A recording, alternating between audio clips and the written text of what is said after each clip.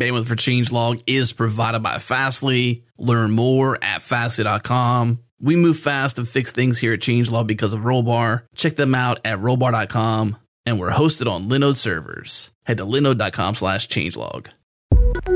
This episode is sponsored by our friends at Rollbar. How important is it for you to catch errors before your users do? What if you could resolve those errors in minutes and then deploy with confidence? That's exactly what Rollbar enables for software teams. One of the most frustrating things we all deal with is errors.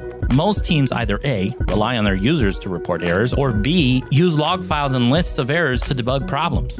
That's such a waste of time. Instantly know what's broken and why with Rollbar. Reduce time wasted debugging and automatically capture errors alongside rich diagnostic data to help you defeat impactful errors. You can integrate Rollbar into your existing workflow. It integrates with your source code repository and deployment system to give you deep insights into exactly what changes caused each error. Give Rollbar a try today at no cost to you. No credit card is required. Our listeners get access to the Bootstrap plan with 100,000 events for free for 90 days. To get started, head to rollbar.com/changelog.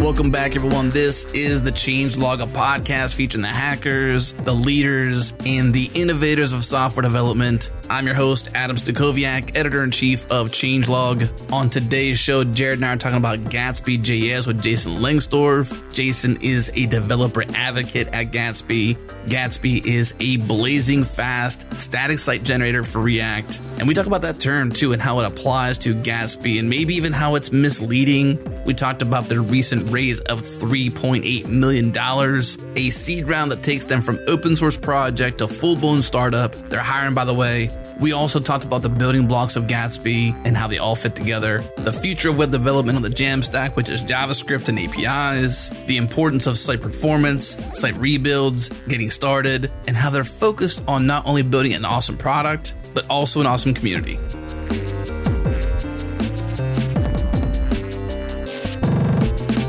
So Jason, in May, we covered some news announced. Gatsby.js raised a $3.8 million seed round, is now a startup. Now, Gatsby.js is a static site generator. And so the question that just leaps out of my tongue is like, how is a static site generator raising almost $4 million and going to be a big business? Just amazing. Can you tell us how that went down? Yeah, so I don't have the specifics because I wasn't in on the fundraising, but what I think the difference is this is something we're struggling with at Gatsby right now, is that static site generator, the word static is kind of ingrained in everybody's mind, that it just takes something and it spits out HTML and that's it.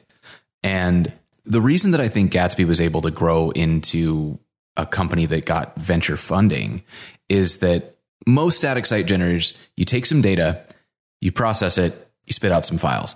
What Gatsby's doing is a little bit beyond that on a couple fronts. So the biggest one is we're very performance focused. When you build a site through Gatsby, we're going to automatically handle your code splitting, your minification, like all of the optimizations that need to happen, preloading in the background, image processing, so on and so forth, so that the site that you build without any type of manual performance tuning is already going to perform better than most as soon as you ship it.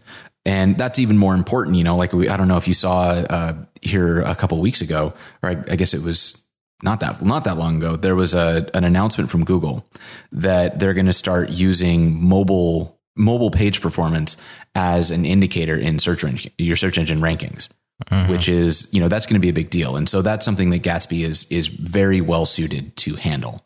The other thing that we do that I think is one of the reasons people are very excited about it, Gatsby is able to act as a universal data consumer. So we can take data from pretty much anything that it can expose a JSON object.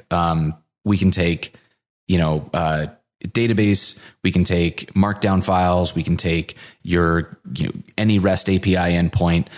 We can even take like an Excel sheet, like Google Sheets, and we can consume that and we put it into a central data endpoint, like a GraphQL endpoint.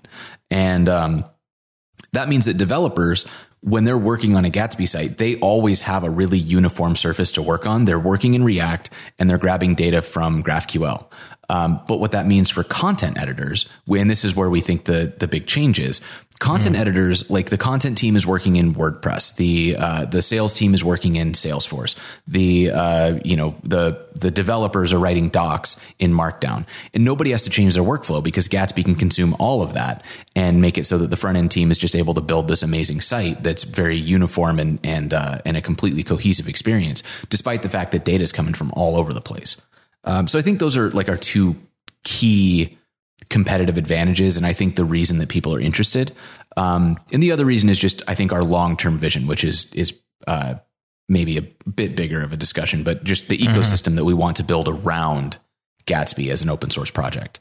So about a year ago, we had the Netlify team on the show talking about JAMstack, and they're trying to get this term into the zeitgeist in order to have people move past the idea of static site generators, which I agree has kind of stuck in my mind, at least, as like a very specific thing. That being said, GatsbyJS.org does show, a blazing fast static site generator. Is JAMstack something that y'all are trying to align yourself with, or is it? It absolutely is. So Kurt Kempel is one of our developers, and he's famous for making like silly stickers. At one point he made socks with like Ken Wheeler from Formidable Labs, his face on the socks, like just silly things like that. But he's currently working on a sticker that is just a jar of jam, and it just says Gatsby is my jam. Which led us to having this conversation about like, can we make actual like fruit preserves and make that part of our swag? Because it just seems like such a fun thing to do, especially because there's so many pun opportunities. Like we absolutely need to make the JAMstack, so a box of like 3 jars stacked on top of each other, and then one of them is 100% going to be called the Grape Gatsby. Come on. Like it's such like all of my dad jokes can be funneled through swag at this point, which is about the best thing that I could have hoped for in a career, I think. Yeah, it's interesting. Now you're stealing my episode name ideas, so I'm going to have to come up with something else for this episode. Gatsby. Certainly is helpful considering all that which may be where it stems from, but the color purple is your brand color. So, I mean, it's a perfect fit. On brand. Yeah. I mean, so it's actually, that had nothing to do with our decision making. No. Okay. We actually chose that particular shade of purple. That's, Rebecca purple, which was named after, Eric Meyer's daughter.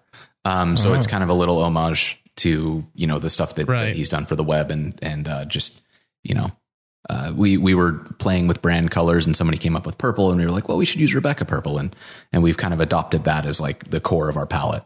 Wow. So you have big ambitions with static site generators, open source projects, like things like these don't usually start with the big ambitions. Like sometimes it grows. Some people start with like huge ambition. Who's the fella Adam who's doing Redux OS? Like someone who's like, I'm going to write an operating system in Rust. Like that is a huge ambition, but somebody who's going to take, some things and process them and spit them out into HTML. Many of us have kind of done that. Like we were in our own little, site generators. And so there's lots of these things. And maybe you weren't there for the genesis of Gatsby, but do you know, like, what was the initial ambition? I'm assuming it was because React was cool.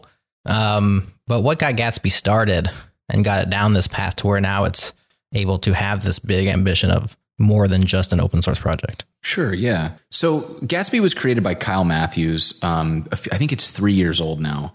And it was right when React and GraphQL were starting to be recognized. I think this predated Apollo. It was, on the relay in like GraphQL approach.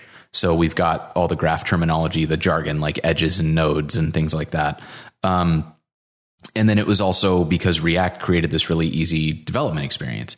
And Kyle at the time was working at another startup and was just trying to find something that let him have the good React development workflow that he liked without giving up all the control that, a CMS would give him. And so he started just kind of scratching his own itch. And over time it expanded and and there was a plugin ecosystem and people were getting excited. And I think he was very fortunate to have just backed 2 technologies at the right time to have a good influx of like early adopters to help push the project forward. And we had, amazing input from people all over. Like the Facebook team has contributed. The GraphQL core team has been involved in discussions. There's been it was a really good, like an intersection of like, Kyle's a very good developer. The timing was great for the technologies that he chose, and the community was ready for something that could move beyond the limitations of something like WordPress. This is about the same time, I think I might have my timelines mixed up here, but this is about the same time that headless CMSs started to become something that people were like really interested in. So it was just a lot of like good timing mixed with a solution that was flexible enough to adapt as people were coming up with newer and better ideas. And now it's grown into, I think about the time V1 hit, it had just seen this, there was just this amazing core group. We had hundreds of developers at that point contributing to the Gatsby core. And that's about the same time that Kyle started thinking, hey, maybe this is like a business. And that was, I can't remember when V1 was released, but in 2017 was when they started, Kyle and Sam Bhagwat, who's the co-founder. They started really talking about this in earnest and shopping it around and talking to people about their broader vision to get Gatsby funded into a company. When you think about that, sure, okay, it's got great uses, but then you got to think about who's going to buy it. So a business is something that actually earns money from sales of some sort, right? So what is the sales for Gatsby? The .com version, the business version. Yeah. So what we're trying to do with Gatsby is like Gatsby as an open source product is not really going to change. It's going to stay open source. Where the limitations of static site generators come in, though, is that you're moving from this model where the user requests a page from a server and that server builds a page and sends it back. And you're changing to this model where now you have to pre-compile everything ahead of time. And when you're dealing with a small site, that's not a big deal. But when you start dealing with tens of thousands of pages or hundreds of thousands of pages, suddenly you're looking at like these build times of 5 minutes, 10 minutes. In extreme cases, we've seen like an hour to build a static site. That's totally fine if you're pushing to master and then you get to walk away and like the changes go live when CI completes. But if you're somebody who's editing content, like if you're not a developer and you're editing this content and you need to push an article live, waiting an hour for your article to go live to realize that you made a typo and then wait another hour for that change to go live, that's not really a feasible workflow.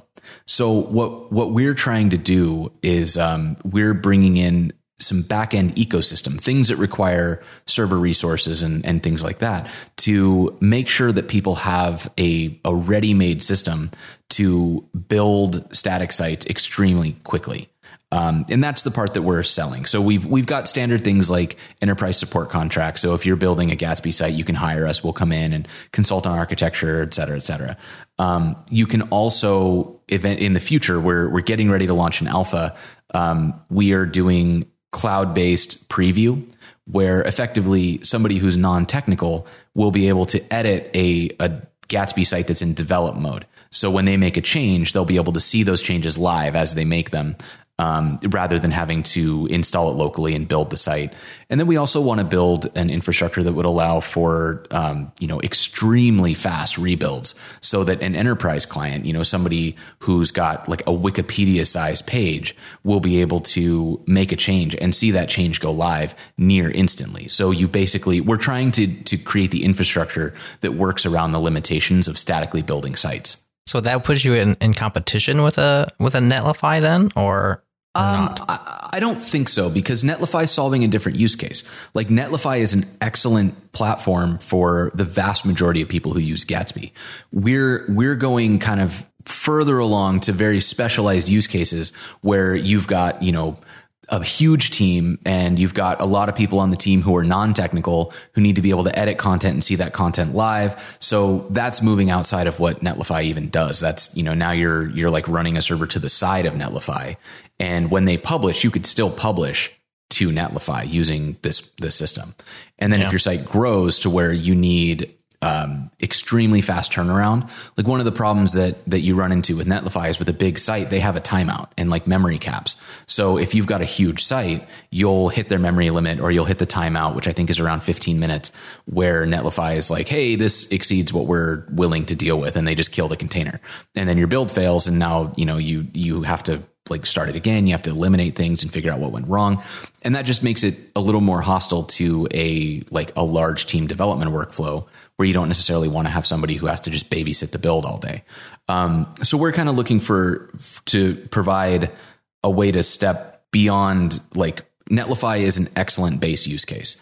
And then if you push it too far to one end, we want to have the enterprise grade build a Gatsby site solution. So it's going to be highly tailored to us, highly tailored to using Gatsby. So, it's not something that we think Netlify is really going to be interested in doing because it's extraordinarily coupled to our particular platform. That makes sense. There's a lot of these generators out there, as I mentioned before, and then many of us, cut our teeth on Jekyll. Plenty of people still using Jekyll today. If you're publishing to GitHub pages or even to your own site, I know for myself personally, my blog is still on Jekyll, which is why I don't write for it anymore.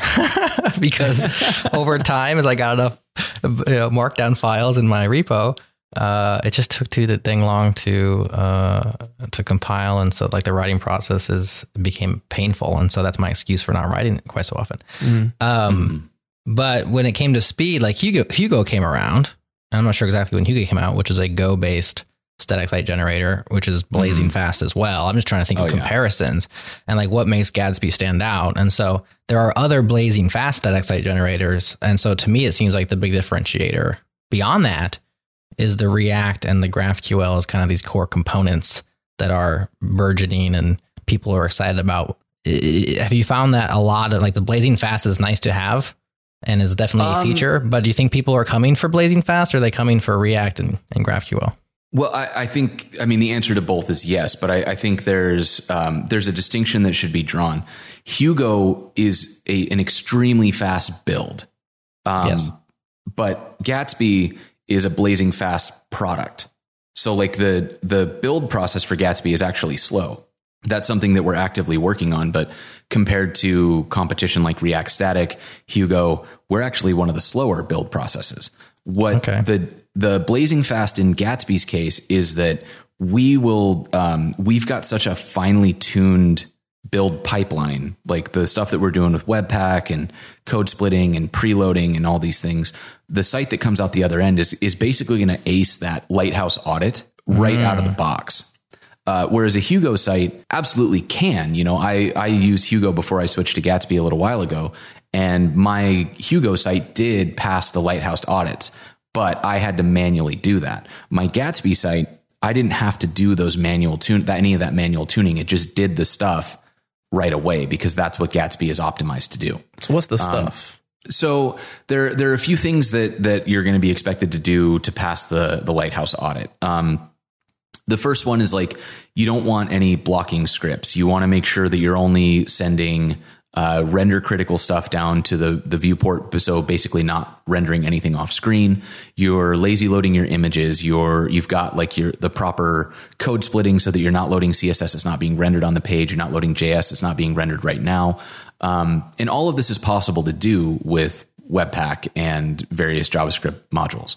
So what Gatsby's doing is it's pre-configuring these things. So we look at your routes based on your individual pages, and then we can tell, because it's React, when we do the static rendering, we know what's on the page, what's actually visible, and we can split the code accordingly so that you only receive, like, even if your full page bundle would be, let's say, like 2 or 3 megabytes, we can send down 300 kilobytes total of HTML, CSS, and JavaScript that gets that initial page rendered.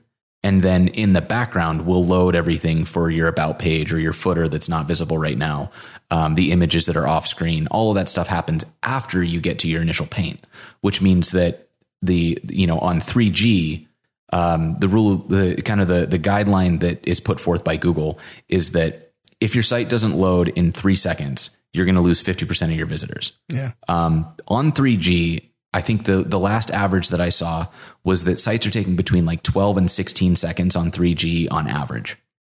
A Gatsby site, on the other hand, is going to take like 1 to 5 seconds, depending on how much stuff you're putting on the page. So, and that's just what we've baked into the core. And obviously you can make decisions that will make your site slow. We've seen some Gatsby sites that are scoring like 0 on the Lighthouse audit, and we've reached out to the authors to try to help them figure out what went wrong. But by default, if you follow our recommendations and use the tooling that we've built, like our image handling and that sort of stuff, your site is going to probably score in the high 90s on Lighthouse by default. It's a nice bonus. Yeah, so that's the differentiation. With that's a heck of a distinction, because when I see blazing fast generator, I think the generation is fast. Yeah. I don't think the end product is fast. Yeah, this is something that, like, when we took the funding, we realized that our messaging was written for an open source project. We put no time or effort into it. So we're trying to figure out how to explain this in a way that doesn't we don't want to get hypey, but we also want to make sure that we're being clear about what we're saying. And like blazing fast it's true, but we want to make sure that people know how it's true, because I've had that's a very common misconception that like when Hugo is fast and Gatsby is fast, it's fast the same way, and that's actually it's a very different way of being fast. I'm just looking through some of the things you're saying here. You're saying future proof, at least on the .org. So you got .org.com. So for listeners, you can see both those, GatsbyJS.org and .com. .com is the business. .org is the open source, but you got future-proof, progressive. I'm just looking at some of the adjectives you're using here. Scale to the entire internet. Talking about scaling your servers, speeding past competition. Well, not scaling servers. It's actually removing the need for servers. One of the things that we really want to do is because of the way that static sites work, you don't need a server. You can actually take an enterprise level application that's run through Gatsby, put it into an S3 bucket and use CloudFront, or put it on Netlify, or put it on whatever, any kind of CDN, and host the whole thing with no servers. We just ran a case study on a company called, I think, Escalade Sports, that they were paying $5,000 a month in hosting. They reconfigured to use Gatsby with, I believe, Contentful as their backend, and like some Lambda functions to handle any backend processing that needed to be done async. And they went to a $5 a month hosting bill. $5,000 to $5. That's crazy. It was big enough that it surprised me too. Like I was like, come on, that sounds made up. But it turns out that was, they were paying for like these big bare metal servers to handle the server loads, for like sale day launches. And when you go to a CDN, the CDN is paying for those big bare metal servers to handle traffic surges. So you're basically you're already paying in your CDN fees for that kind of traffic. And typically most of us never use it. So basically we're all amortizing the cost of like big sale day launches for other people on the same CDN. So yeah, it was extraordinarily cheap for them once they cut out the need for those traffic resistant servers.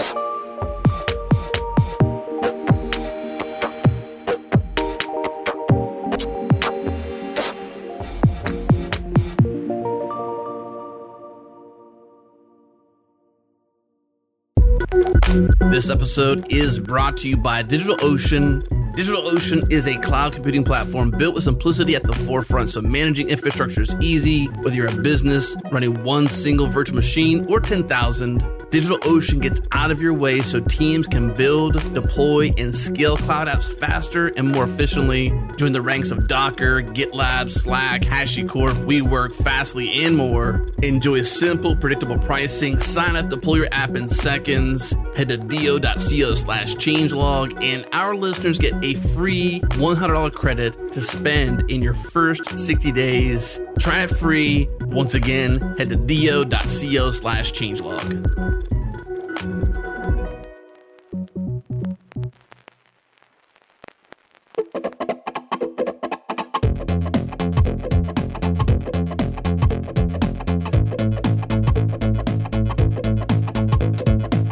So Jason, let's talk about some of these moving pieces. I did go through the tutorial today, and I npm installed Gatsby CLI. 211 packages from 105 contributors. So good old fashioned JavaScript open source, just tons of tons of standing on the shoulders of many giants. The three I would name would be React, GraphQL, and Webpack. Are there any other huge moving parts that I don't know about that are, dependencies? I feel like that's a better question to ask Kyle or Mike Allenson or Mikhail. I'm going to murder his last name. Pikowski, I think it is.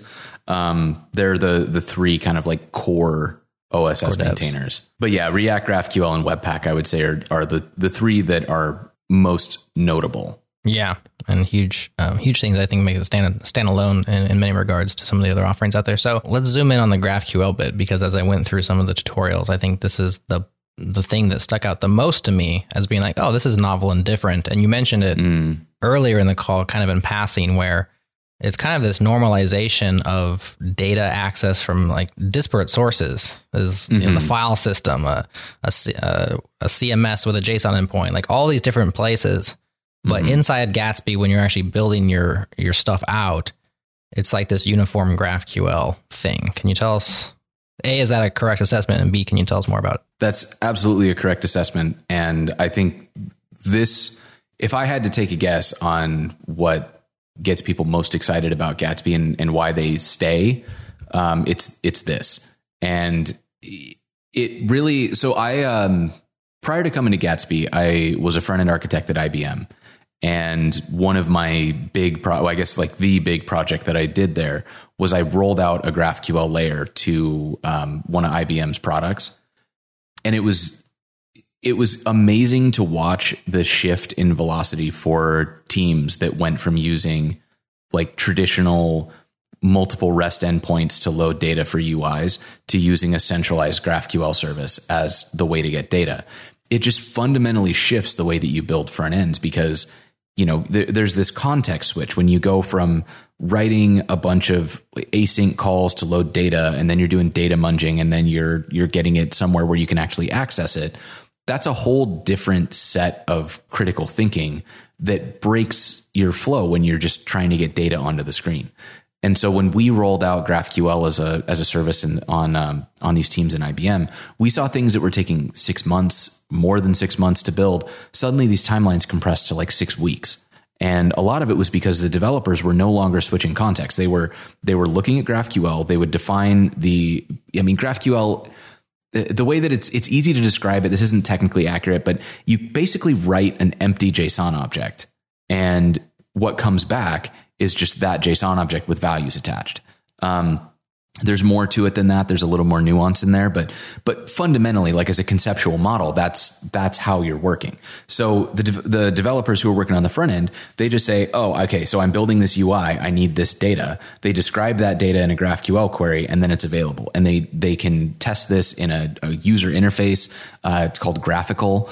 Or they can use the Prisma team has something called GraphQL Explorer, I believe, which is a great tool. But you do this right in the browser, and then you drop that into your code, and it just works. Like you're no longer writing, async requests. You're not dealing with like any of the AJAX stuff that usually trips people up.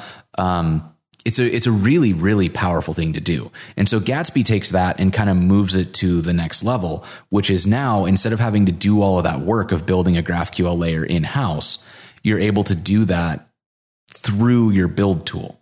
So we have, I think the Gatsby ecosystem now is over 300 plugins.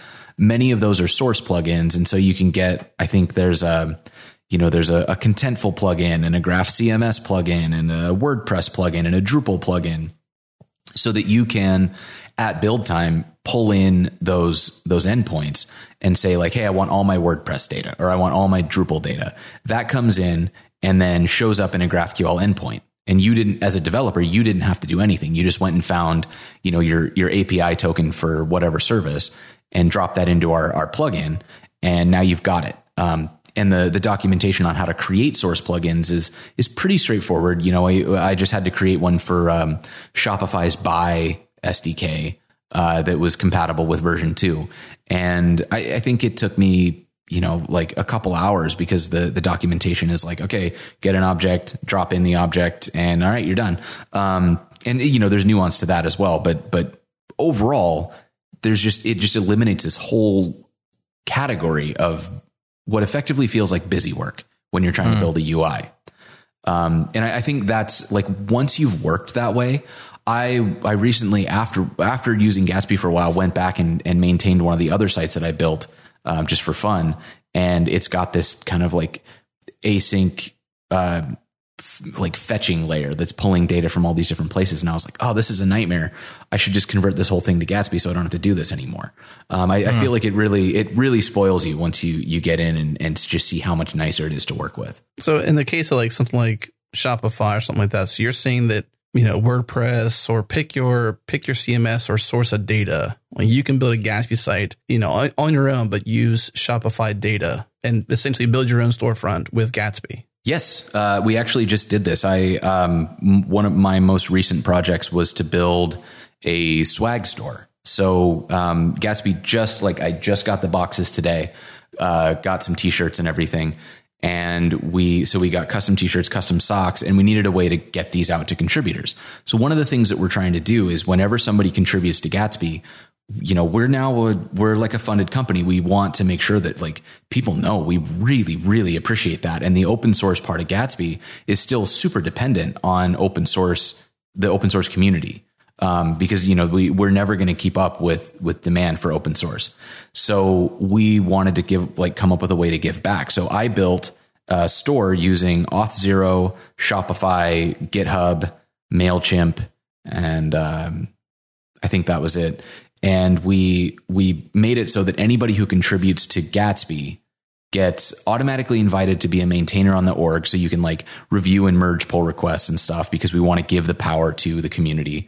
And then we also automatically qualify you to get a discount code to claim for a t-shirt or socks.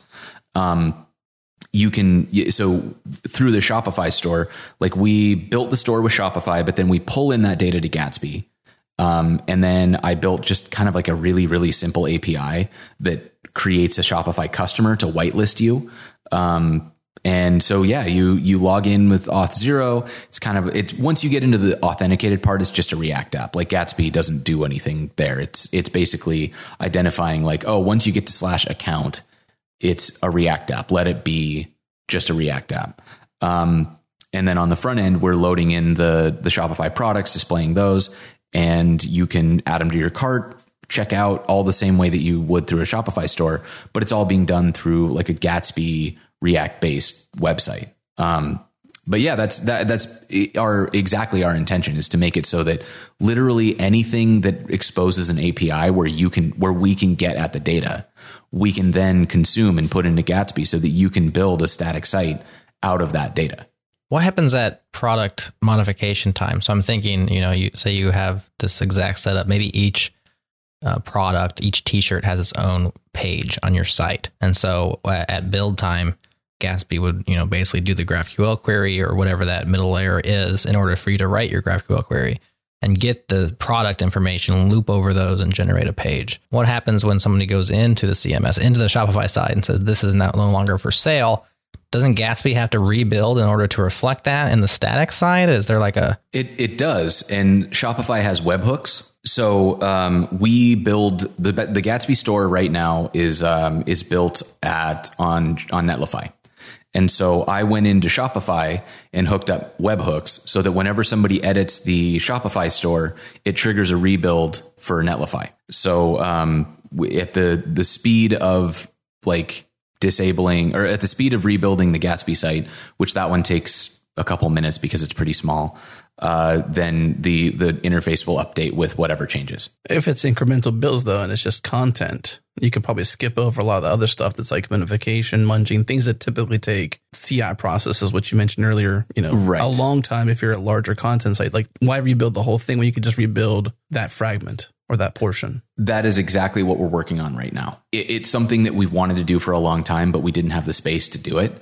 So funding gives us the ability to like dedicate people full time to it. And we have a really like a great team of open source people who are like working. We basically have a combination of like open source contributors, full-time people at Gatsby, and a couple contractors to solve specific problems. Like, we hired Tobias from Webpack to help us solve some key Webpack problems. And we're trying to use the funding from Gatsby to give back to the open source community. And like, we have a problem, cool. Hire the person from that project and like pay them to solve a problem that makes their product better and helps us solve an issue that we're overcoming. I mean, to answer your question in a single sentence, incremental building is ideal. And we're working toward it, but we're not there yet. Who's competition for you? Like, for one thing, it's a business now, right? You graduated from open source to funded, proving out a business model. It's like you are a business, but from what I can tell, you're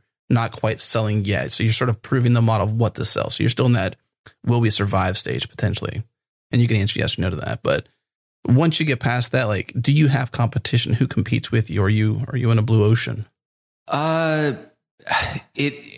guess it depends on what we ultimately end up offering for sale. It feels very blue ocean in a sense because Gatsby has some maturity that a lot of other projects in the ecosystem they just haven't been around as long. That being said, though, there's some really, really exciting stuff happening in the Vue space that is, we're seeing things come up that we're like, oh man, we should build that. So I think that we're going to see some stuff. I think like VuePress is one of them. There's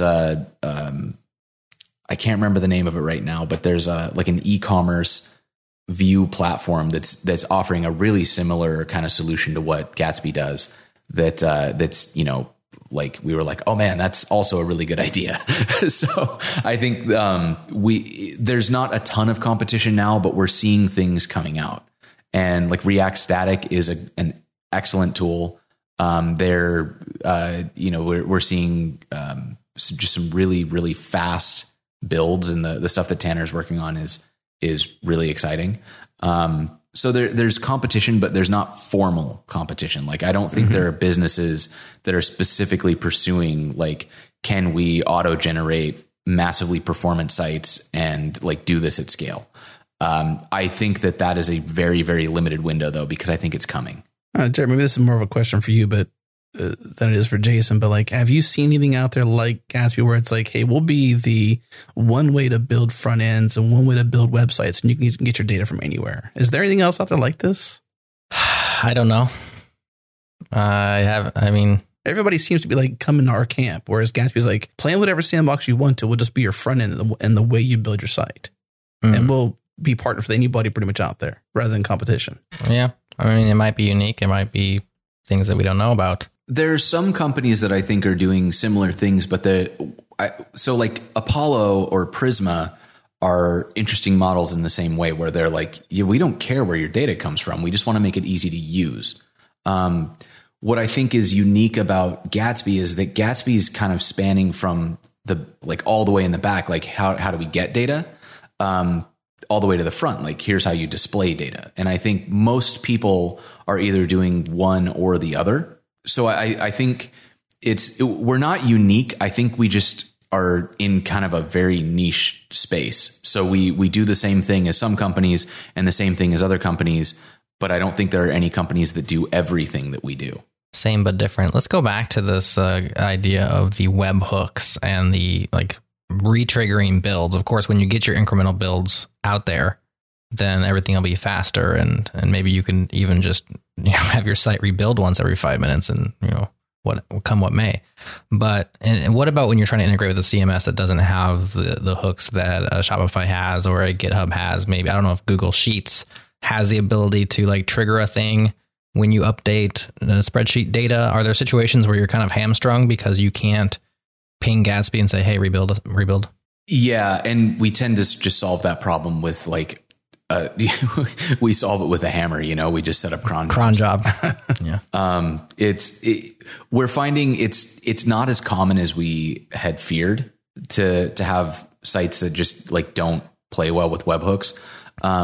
The thing that's really nice about the modern web is that I feel like companies are much more open to the idea of being part of an ecosystem instead of being the ecosystem. Back in the day, you would have like before WordPress made the decision to become a headless CMS in addition to being just a CMS. It was kind of like, hey, if you're going to use WordPress, you got to go all WordPress. And you would see the same thing with like Magento is kind of like that. If you're going to use Magento, like your data's in Magento, your front end's in Magento. And I don't even think they might have plans, but I haven't seen like a Magento API so that you can get data out. But let's then face it, if you're on Magento, you're probably never going to get off to Magento. Like that's where you are, and that's where you'll live for the rest of your days. But then in contrast, you've got companies like Shopify, where Shopify is like, we don't care. We're going to like handle your products and inventory, and we'll like process orders for you. And if you want to display it through Shopify, great, here are some tools. If you don't, great, here's an API. Contentful, Graph CMS, like they're all doing the same thing. They're these open CMSs. And then on the back end, you've got things like Netlify, where Netlify is like, yeah, we want to host your stuff, but we don't care where it comes from as long as it's like files. And I think that's really, really exciting that companies are starting to realize that like specialization and collaboration is really the trick, because then we can all deliver one piece of a fantastic experience without having to also deliver every other piece of that experience. Because, you know, we've seen it happen over and over and over again. You've got a thing that does one thing really well, and then you try to make it do all of the things so that you can be competitive in the market. And inevitably, all of those other things suck, or your main thing starts to suffer because you're diverting too many resources to the other things. And that, you know, I'm really happy that that's no longer like a default business model. Well, this seems like the ultimate sample it wherever you want kind of mentality, where like if this is the way you build your site, but you can get your data and things from anywhere else, when Shopify tanks, which it never will, of course, because it's awesome, it's ran by phenomenal teams, but let's say it changes its business model to something you don't agree with and you want to move to something else.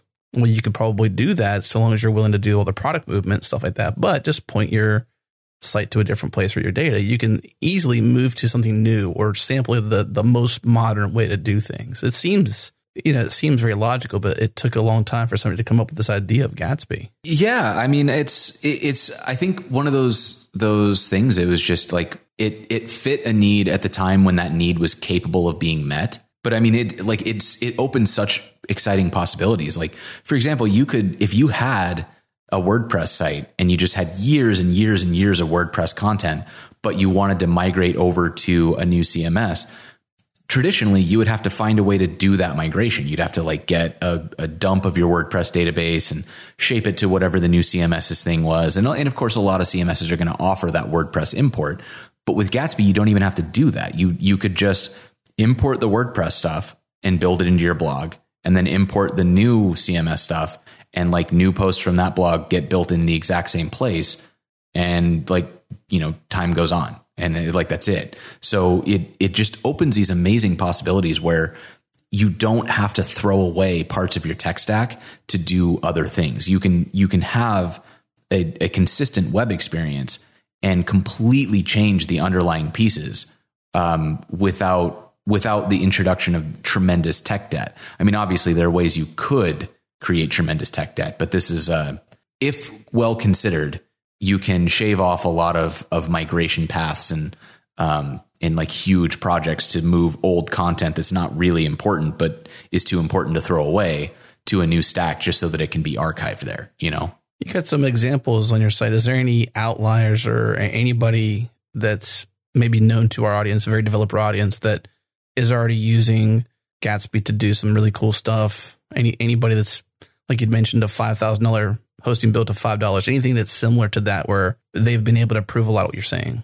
Yeah, I think a couple cool examples, like one that I love is the React docs are using Gatsby. And so they're doing things like using different Netlify branches or deploy previews as a way to show different versions of the content. So rather than having to build like a full separate instance of the site, they just grab a commit, and that commit becomes like the frozen in time version of like the React version 15 docs. Another really cool example is that I think I hope I'm getting the name right. Escalade Sports. They built a site called CajunBowfishing.com, which uses, I don't know if it's Salesify or Salsify, but it's like a product coordination thing. I don't know. It sounded very, very powerful. And it was clearly something that I didn't quite grasp how they did it, but it coordinates product data from all over the place. But so they're pulling this like archive of data from all over the place and updating their site without having to rewrite a bunch of their backend. Or even like a kind of a silly example, Ryan Florence of React Router fame has recently started this business called workshop.me. And he didn't really want to deal with a CMS. So he has people like submit workshops to him through a Google form. That Google form puts the workshop data into Google Sheets. He does minor edits and then rebuilds his Gatsby site using Google Sheets as the data source. So he doesn't actually ever have to transfer data anywhere. People write down what they want to do. He makes sure that he's cool with that being on the website, and he hits a button and it goes live for him. So it's kind of like, use data the way that it fits into your workflow. You don't have to do these, you don't have to jump through hoops. You're not doing copy paste anything. You just keep it where it lives and put it on the internet the way that suits you.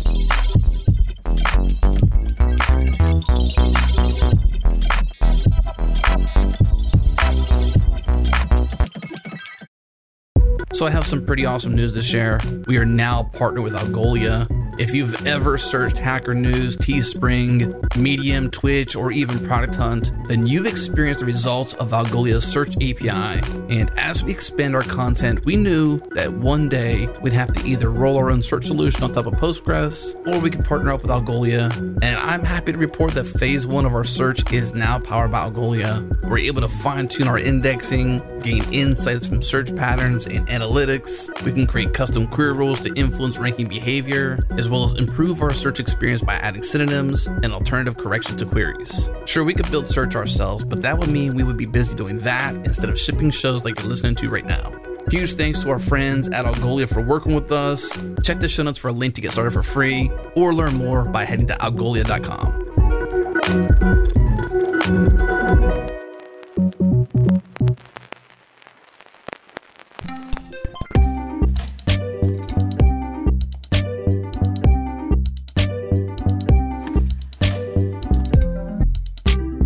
So Jason, with all things, surely it's not all rainbows and unicorns. I know we've been talking about the stuff that gets excited, and I'm excited about Gatsby. It seems like there's tons of potential here, but being so close to it, I'm sure you know some of the warts, some of the drawbacks, some of the cons.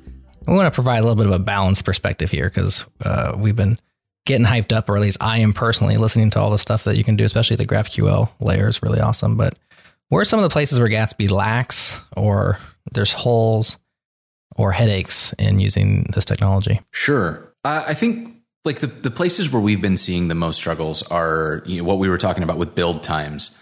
That's probably the biggest, most obvious pain. As your site grows and as you see more and more content coming into it, you just see the build times start to grow. And sometimes we've been seeing them grow like non-linearly, which we're trying to figure out why. And we've got a PR open right now where Kyle he's calling it his Hulk Smash PR, and he's just been working on a ton of different build time optimizations. And we're seeing, I mean, it really is like a lot of improvement is coming, but for the time being, builds are still not as fast as we want them to be. It can be difficult to use Gatsby on a mixed team. So if not everybody on the team is a developer, it can be challenging to work through some of the initial setup so that people who are doing content are able to see what's happening when they edit that content. That's something that we're aiming to fix in the future. That's going to be one of the the Gatsby Inc. Commercial products is going to be like you get an account to preview things live without having to use any code. Another one that we're struggling with is some of the more advanced use cases. Like we don't have a good internationalization story. You can do it, but basically you're rolling your own solution when you start doing internationalization in Gatsby. And so we're trying to figure out, like, is that something that Gatsby itself should have an opinion on? Like, should we have an official Gatsby internationalization plugin that solves that problem for you? And then, when you get into the kind of the depths of our really low level things, the documentation just isn't quite finished. But we're trying to, that's a big focus of ours. We've got multiple people who are working really hard on docs. Like Shannon is doing Shannon Soper is managing like an information architecture overhaul of our documentation. She's finding the gaps in it and making sure that it's actually meeting the needs of the people who show up on the site. But in the meantime, it's, you'll find some gaps. And if you get down into the low level APIs, you're going to be like, I have literally, no idea how this works. And you're going to find yourself reading source code to figure it out. So like a lot of it is edges that we haven't run into yet, are still kind of like you cross that edge of the map and now you're like building it yourself. You're back on your own. And that's pretty standard for like any sufficiently advanced use case, but some of them feel like they shouldn't be advanced use cases. Internationalization should not be an advanced use case. Yeah. We don't have a great accessibility story. Like we do the basics. We run the JSX accessibility plugin in our ESLint config, and we're trying to do things like that. But we're also trying to figure out, like we were in talks with Leonie Watson about how can we make it so that when you navigate between pages, screen readers will actually announce that a page changed. That's a pretty classic problem with single page apps, is that when you navigate between pages using React Router, there's no indication to the person who's using a screen reader that the navigation is complete. They just have to like guess. And that's a problem. So we haven't solved that problem either. But it's something that we're working toward. And it looks like Ryan Florence, I believe, is working on something called Reach Router, which I believe solves that problem. So we're going to try to migrate over to that to have a better accessibility story inside of Gatsby as well. But yeah, I mean, it's like standard use cases, you'll probably be fine. When you start getting to the edges, you'll start to see where we haven't had the time to work through a standard approach, or we just haven't had a chance to document things yet. I think the accessibility bit would be huge to bake that kind of stuff in, especially now that we have, the Firefox dev tools, added an inspector, we'll have better auditing for these things. And accessibility is really hard to get. I mean, performance is accessibility in certain ways, but it's a hard thing to do well and often. And so like the more that tools give us the ability to, be winners and not losers in that, you're going to empower a lot more people to have much better experiences. So that would be something that I think would definitely differentiate it. And I think that we need to make that part of like the core technical offerings that we have, because we have amazing people out there, like Leonie Watson that I mentioned before. We've got Marcy Sutton. We've got like, there's this whole group of people doing amazing work in evangelizing accessibility, but the vast majority of us have probably not seen their talks. And those of us who have seen their talks, the vast majority of us probably don't have time to implement all of those solutions. So if we can bake that right into the technology that we're shipping, like it's not hard to do. It's just time consuming. So we should make sure that we're making it as easy as possible for people to do this. Like that's our entire goal with Gatsby, is like, we want to make the right thing the easy thing. And we've started by doing that with performance. And we want to kind of expand that to cover additional stories like internationalization and accessibility.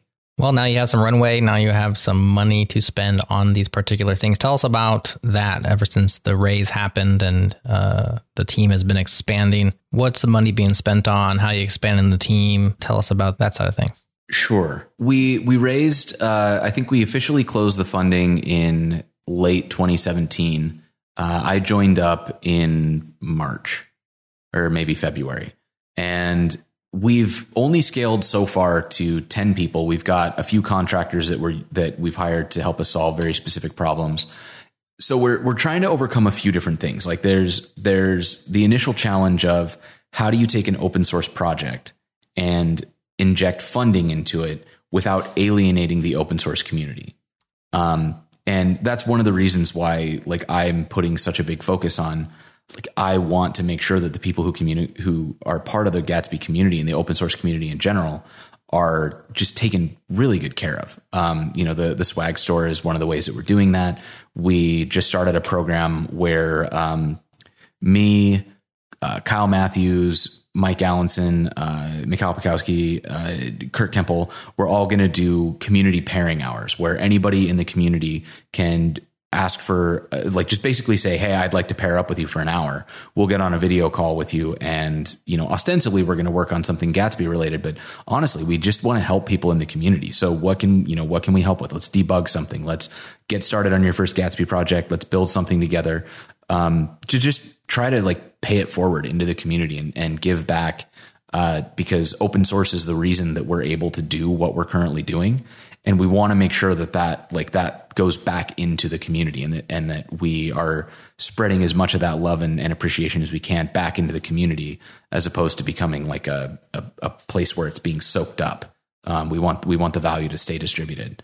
And then we're also trying to figure out how do we scale properly? We started out by hiring people directly from the open source community. But that has advantages. We've got people who are extremely familiar with how Gatsby works technologically, but it has disadvantages. People who work on GitHub are predominantly white males. And so we have a disproportionately white male team right now. And so now we're trying to figure out, okay, how do we work with underrepresented communities? How do we make sure that we're reaching out to the right people? So we've been in talks with a lot of developers in Nigeria to try to figure out how to get into that community. Can we get contractors out of the Nigerian community? We're in talks with a group in Portland where I live called Women Who Code, and we're attempting to put together some workshops to try to train. So I'm going to run one workshop, but I'm going to have somebody from this group work with me as a TA. And then the next time they'll lead the workshop and I'll work as a TA. And the third time I'm not going to be there at all. They'll be able to just run that workshop. So we're trying to train up people in the community to be kind of on, be able to take value out of Gatsby on their own. And hopefully we'll be able to hire those people and grow our team in that way. So we're doing, how do we do that in a way that is, sustainable, that's going to help us grow and make sure that we're not tripping over our own feet. There are a lot of really, really interesting and really not related to code questions that we're trying to figure out as we scale, which is both extremely fun because we get to look at okay, we've always worked at companies, and I don't know if you've had this experience, but every company I've ever worked at, except the one that I owned, I sit down and I look at the company and I go, oh, I could run this better. Here are all the reasons my boss is an idiot. And now we're in this situation where we are that idiot boss. So that's right. We get to put up or shut up. How are we going to make the company that we always wanted to work at? And, what are we going to do to make sure that this is a company that not just I want to work at, but that everybody wants to work at? How can we make sure that when we open a job opening, we get flooded with resumes from literally everyone, every corner of the internet, every different group, we want to be that company. And so we're trying to solve that puzzle. How do we make amazing technology that people are really excited to use? What do we do to incentivize the internet at large to use Gatsby as their technology of choice? And beyond that, how do we make a Gatsby into a company that is a model company for the tech world, for companies in general, that is a place that people are excited to work at? That, if you say, hey, I work at Gatsby, people go, oh man, I'm so jealous that you get to work there. That sounds so awesome. Really, this is the most terrifying and most exciting challenge that I've ever had. And I think that everybody in Gatsby right now shares that excitement and terror that we really want to get this right, on all fronts. And so we're, I've been reading books, just ravenously reading books on team culture. How do you make communities welcoming? How do you make people feel safe? I'm I was on Twitter, hey, help, send me books so that I can be less of a jerk to my team and more make people feel comfortable giving me feedback. It's I don't know, man, I'm terrified, but I'm also having a lot of fun. Where does community live at for you? I mean, is there a central place where you do community? Is it in Slack? Is it in issues? Is it spread around? Where does it typically happen? And how do you get that feedback from the community to know if you're doing it right or not? It's largely happening in GitHub issues and Twitter right now. And we haven't really had the chance to think through how to centralize that, because we want to have a way for people to do this well. And maybe that's GitHub issues, but then GitHub issues can be a problem because not everybody who can contribute is necessarily going to be a GitHub user. We could potentially use something like Discourse or one of those types of community services, but we're not sure. If you've got ideas, I'm all ears, because we aren't quite sure how to scale properly. Well, the one idea I would give, and Jared, you've heard me give this advice every single time when we have this kind of question or have this conversation around community, is like, you've got to put a community link in your main navigation, right? Like if people got to find it, search it, or like ask the question like me, where's it at? Then, it's your first step is shooting yourself in the foot. It's like, if there's no community button that says, hey, here's where you come to find out where it begins, then that's your first step there is kind of identifying that. Because if you Don't mind me, I'm just taking notes in the background. I mean, I do see Discourse as an icon over to the right in the .org's main navigation, but to me, I feel like when you put a community link in your navigation, it's like it's an invitation.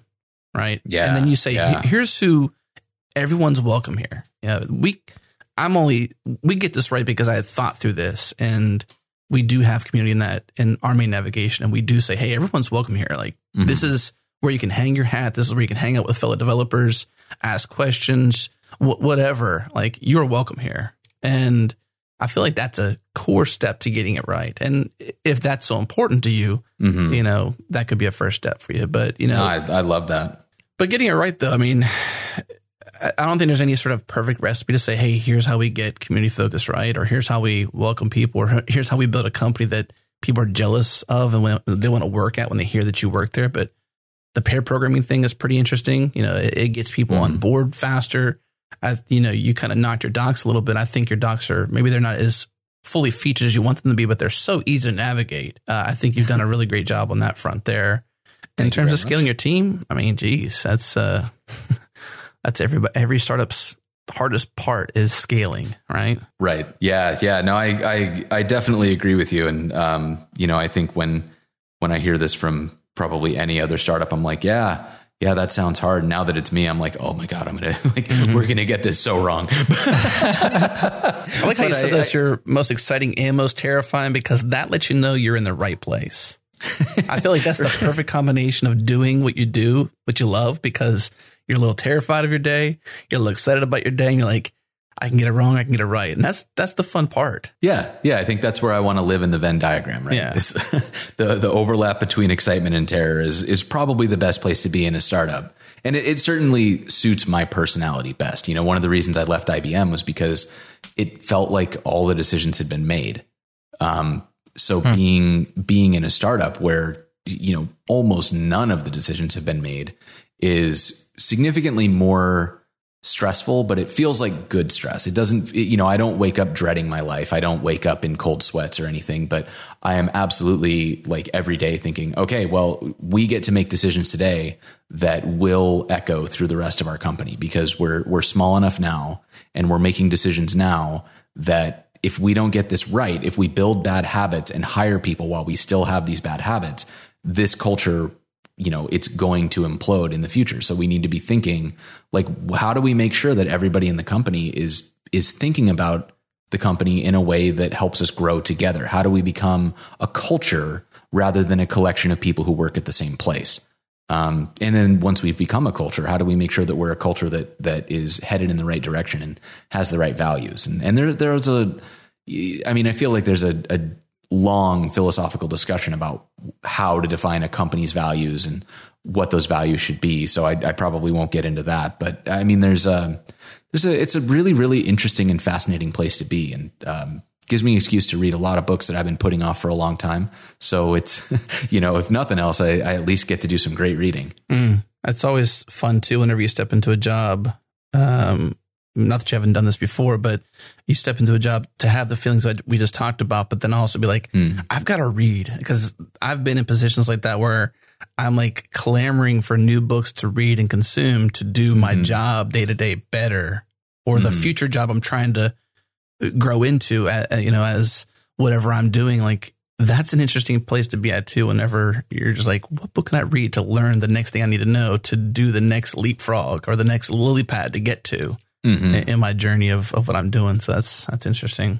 There was a recent blog post that you all had. We kind of covered a little bit of the learning process, but I thought it was kind of interesting that you had this teacher who kind of covered learning Gatsby in a really interesting way for people who were kind of like from a graphical background. I guess the question to maybe tie off on for the end of the show may be how to get started. For these people, it was really easy because it was really very intuitive in a lot of ways. It was speed, a lot of fun stuff in terms of the commands and whatnot. The hot reloading was, let them do something and then automatically see some feedback. When you say, hey, go learn Gatsby, where do you point people to and what do you link them up to? What gets people to that first step to say, aha? So our tutorial gets a lot of props for getting people to that aha moment. I think what we're trying to do is, we want to get you up and running with something that's actually a website. And I feel like where I really struggled with computer science and where I've seen a lot of people struggle with it is that the beginning stages don't feel like doing anything. It feels like memorizing stuff. It's you're back in high school doing math and you're just kind of wondering like, when am I ever going to use this?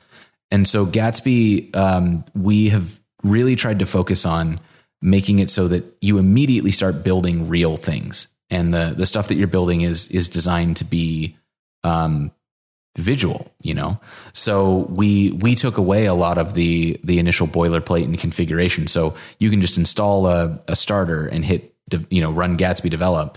And you're just looking at a real website. And if you go in and change one of the files, you see that website update in real time. So it's a little easier to start to feel the repercussions of what happens when you change code, as opposed to, in a JavaScript exercise where maybe you're just trying to edit an array and get a value out of that array. That's very, very useful information. And it's something that you will eventually need to know as a developer, but it's not particularly exciting and it doesn't feel like you're doing anything until later when you understand why it's important. So we're trying to flip that on its head. We want you to be able to create something now. And when you get to the point where you need to know why something's important, then you get pointed to the relevant computer science that'll help you do that. Did that actually answer your question? I feel like I went on a little bit of a tangent. It was a good answer. I mean, what URL do you point to? Is there a /get started? Oh, yeah. There's at gatsbyjs.org/tutorial. Okay. There is, it starts from absolute zero. Like we'll link you out to what is the command line. If you need that. And if you don't, then you just kind of skip ahead to the part where you feel comfortable and we'll walk you through the process of building a site, loading in data, doing styles, doing everything that you would need to build a functional production ready website with Gatsby.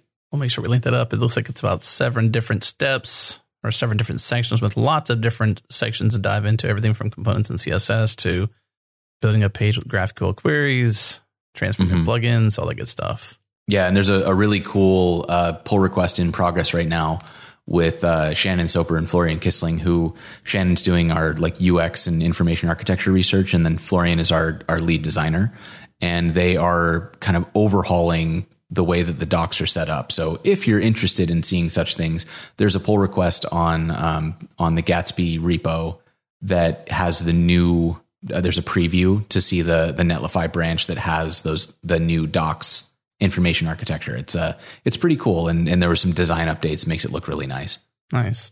Well, since you mentioned up next, what else is upcoming that we're not aware of that could be like, whoever's listening is like, I really got to try this. Now you hear this and it's like, I really got to try it. What's coming up? We are trying to get version 2 to stable. So version 2 is in beta right now. You can use it. It's significantly faster than version 1. We added some things that make it less. There's no more magic in Gatsby. We're using the standard React way of doing things now. So there's a changelog that you can look at to see that. But I think the things that I'm like really most excited about, we have someone working on putting schema stitching into our GraphQL like schema so that you don't have to build a plugin if you already have a GraphQL endpoint. So for example, like GitHub already has a GraphQL API. So you can just stitch that right into Gatsby and use it right away. There's no need to put together a source plugin for it anymore. That's super exciting.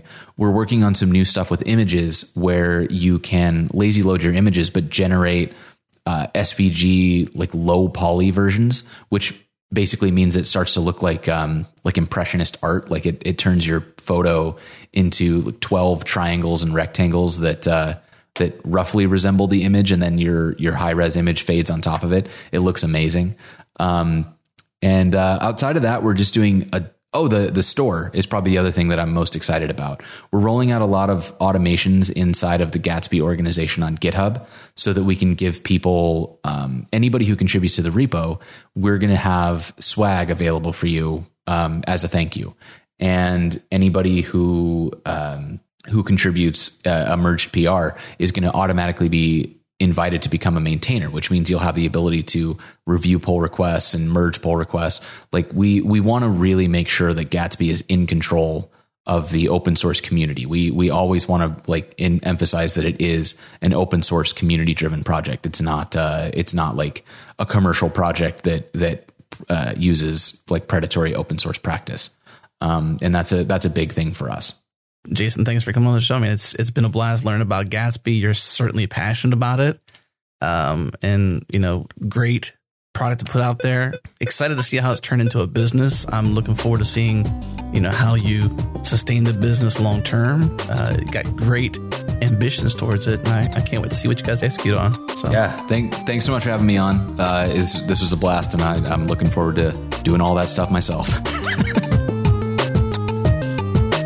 All right, thanks for tuning into this episode of the Changelog, talking about Gatsby.js. Wow, $3.8 million raise to build this from an open source product to a company. Super impressed. If you enjoyed this show, do us a favor, share it with a friend, rate us on iTunes, share a link on Twitter, blog about it.